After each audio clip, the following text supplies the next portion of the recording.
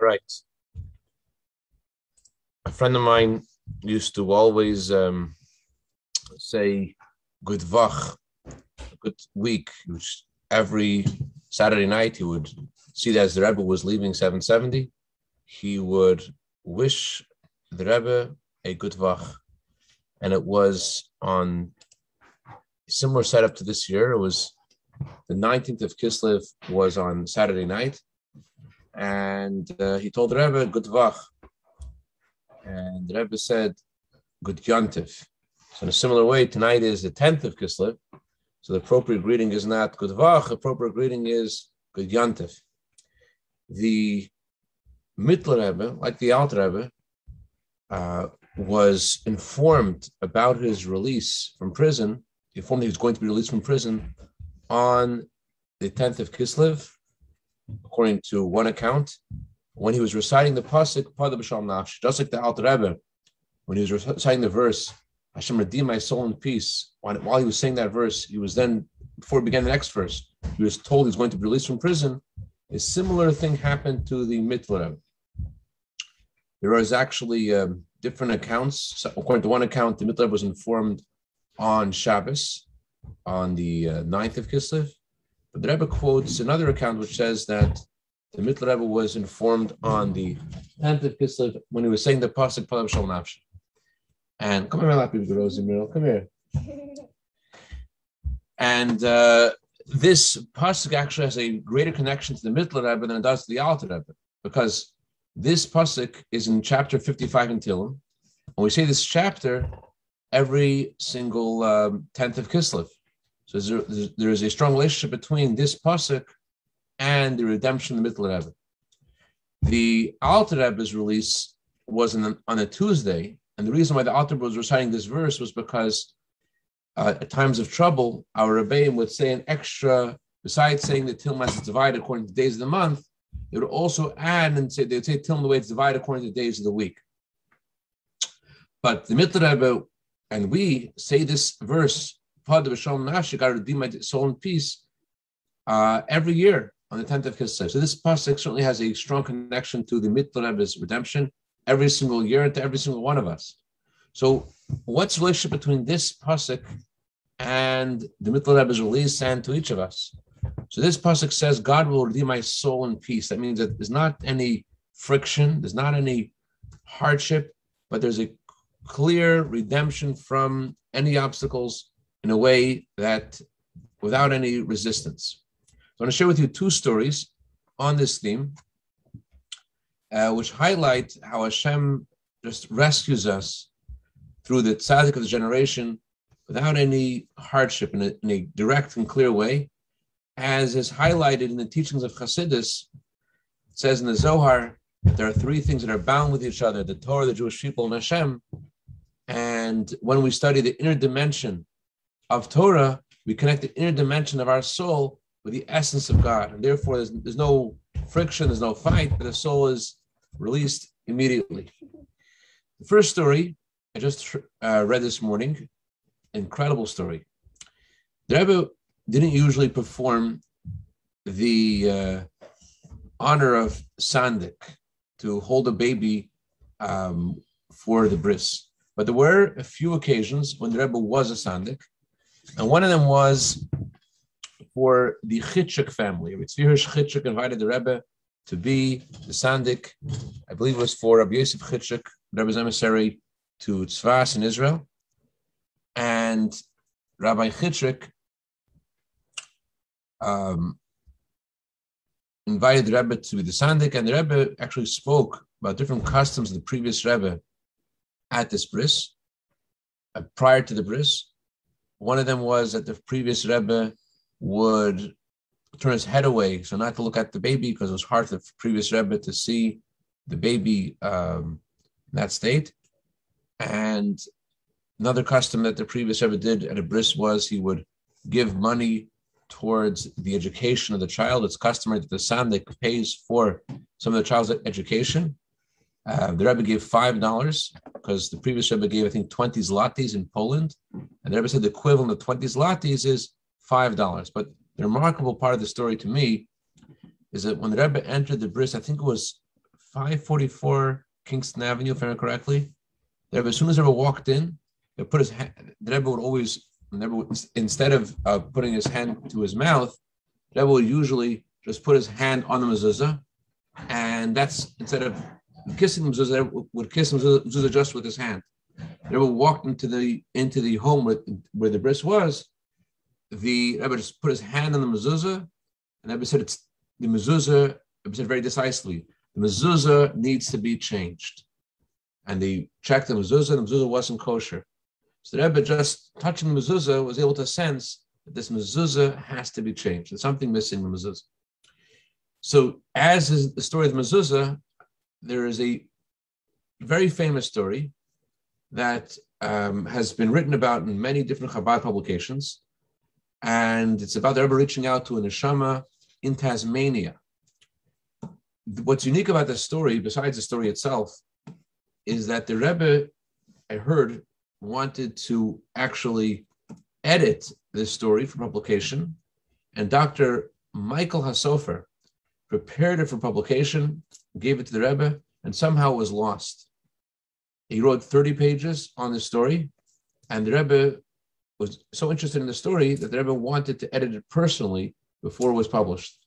Unfortunately, that was lost, but on the other hand, you see from the Rebbe's interest in the story that this is a really important story, and for reasons not known to us, the story was not edited by the Rebbe, but we do know a lot about the story because not only did the parents, Dr. Michael and Atara Sofer, share the story on many occasions, but Baruch Hashem, their children and grandchildren, great-grandchildren are Hasidim and going in the path of Torah and Hasidus and know the story firsthand. I want to share with you the vantage point of Dr. Michael Hasofer's son, Mordechai Hasofer, who shared the story with the Kvar Chabad magazine recently.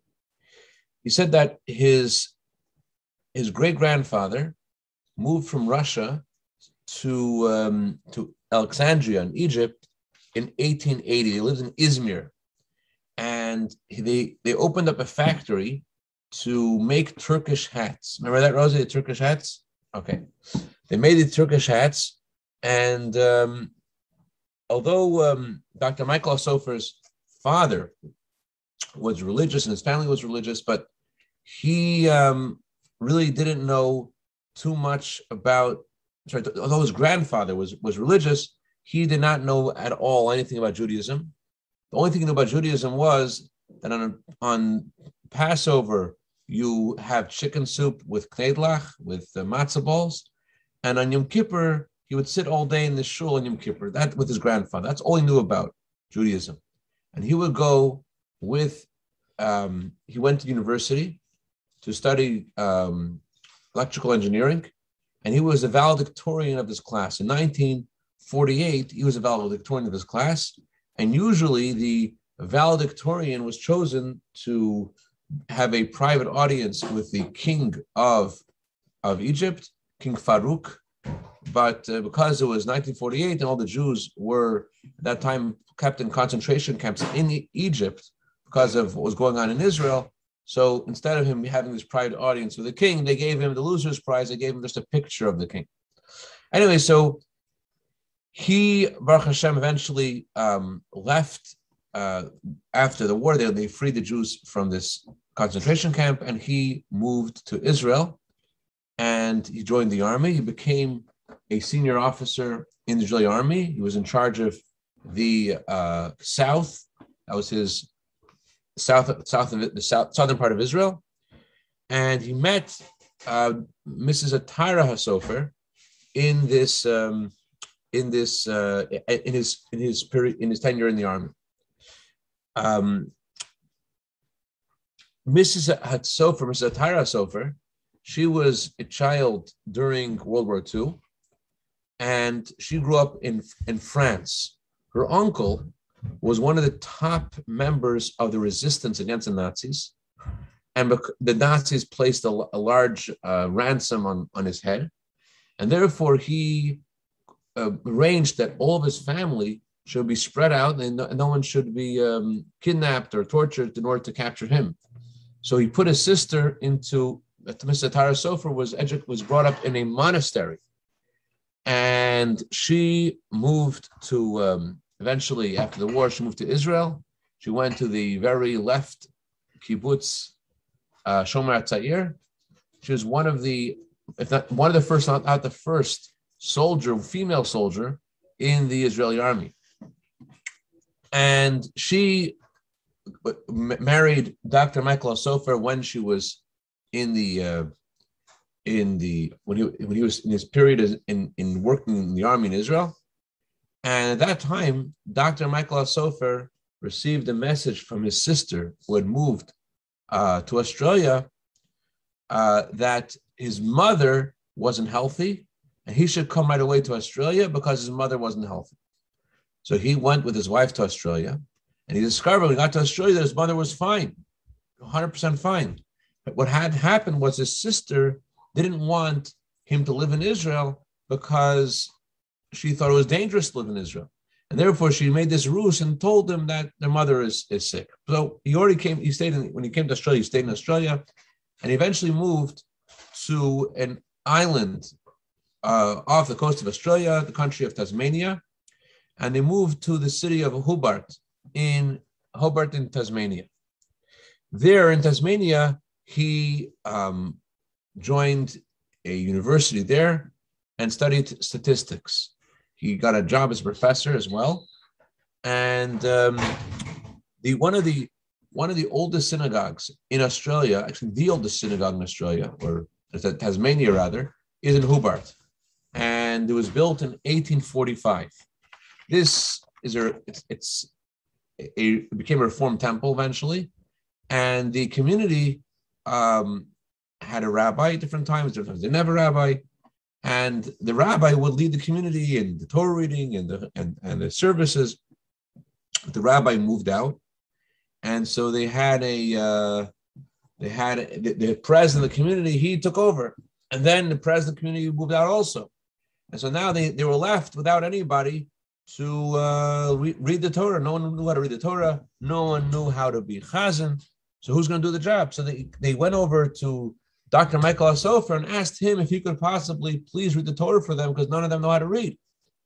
So Dr. Hasofer says, listen, guys, I don't believe in any of this stuff. I don't believe in Torah. I don't believe in God. I don't believe in Judaism. So you don't want me to lead your prayers. But they're like, listen, do you know how to read Hebrew? He's like, yeah. If you know how to read Hebrew, then you're the guy. Please read the Torah for us. And of course, he didn't think this was a good idea, but they pressured him, and he did this. He came to there and he read the Torah. He was a chazan. And every Shabbos he would go there by bus or by motorcycle, and he would lead their prayers. But as the Torah says that one mitzvah leads to another mitzvah, and it's impossible as a Jew that your soul's connected and you do a mitzvah gets you into it. So he started feeling closer to Torah and mitzvahs, and so did his wife, Mrs. Atara Hasofer.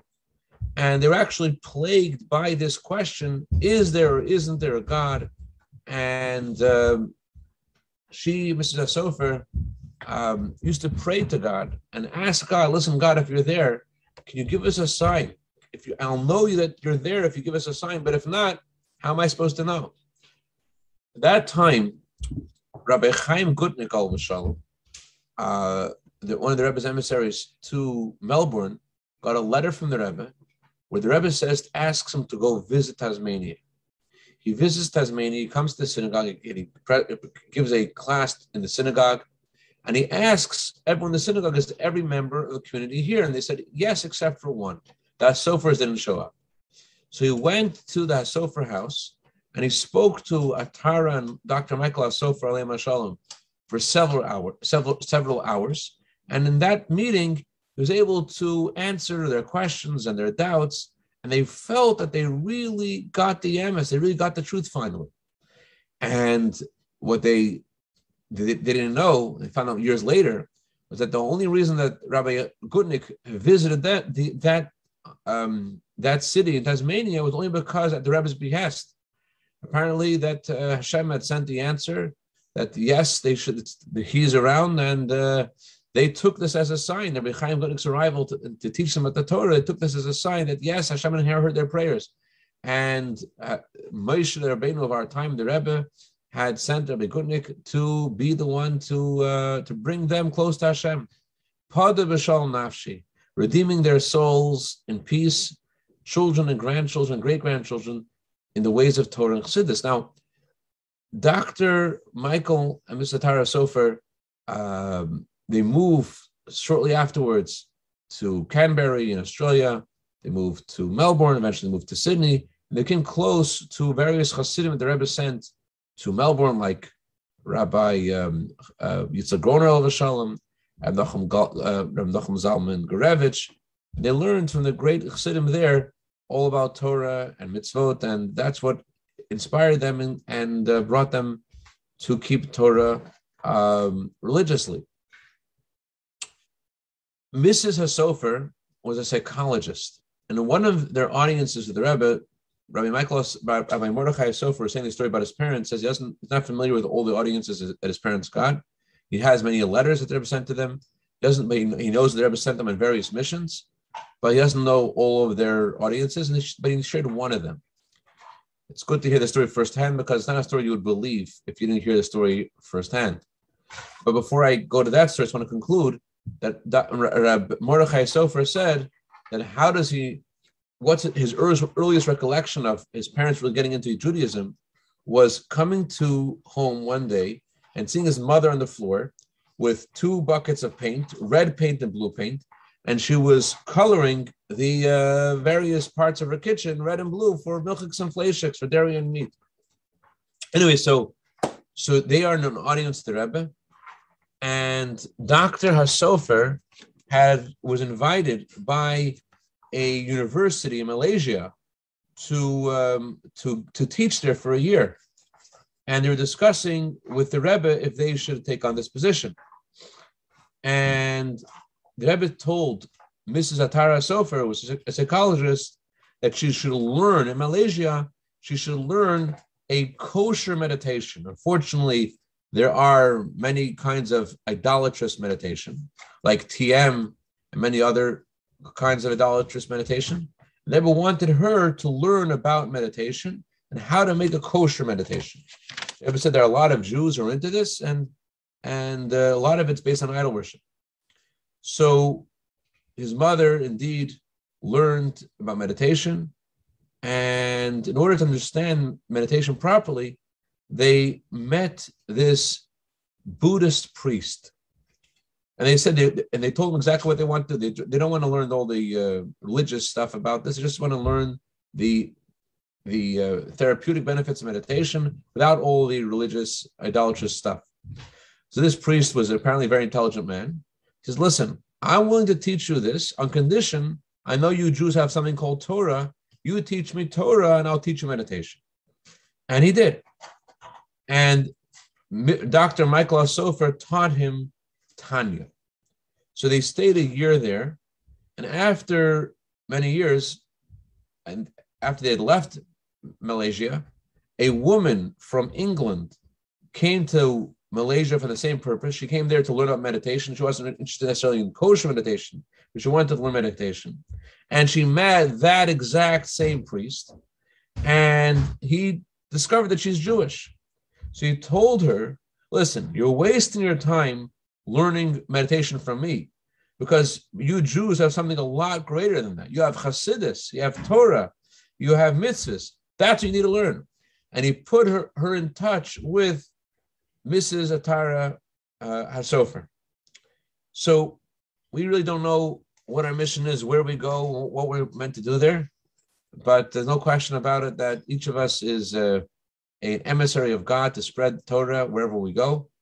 And the power of the power of Yud Kislev is that we're able to reach out to another Jew in the way of Pada B'Shalom Nafshi, like in this story, how the Rebbe just sends this emissary, and just like in the first story, just touches the mezuzah, and all of a sudden the mezuzah, the Rebbe realizes the mezuzah has to be changed, and so too the Rebbe feels the cry of this woman in Tasmania who is searching for a connection to Hashem, and Baruch Hashem comes home. Hashem shall help us all. We should come home with Mashiach Tzidkenu And we should realize until the Mashiach comes who we are, who we are sent by, and how we are given the ability to also reach out to others and pada b'shalom nafshi and bring them home peacefully. L'chaim, l'chaim. Mashiach now. A good yontif. Amen. Good yontif.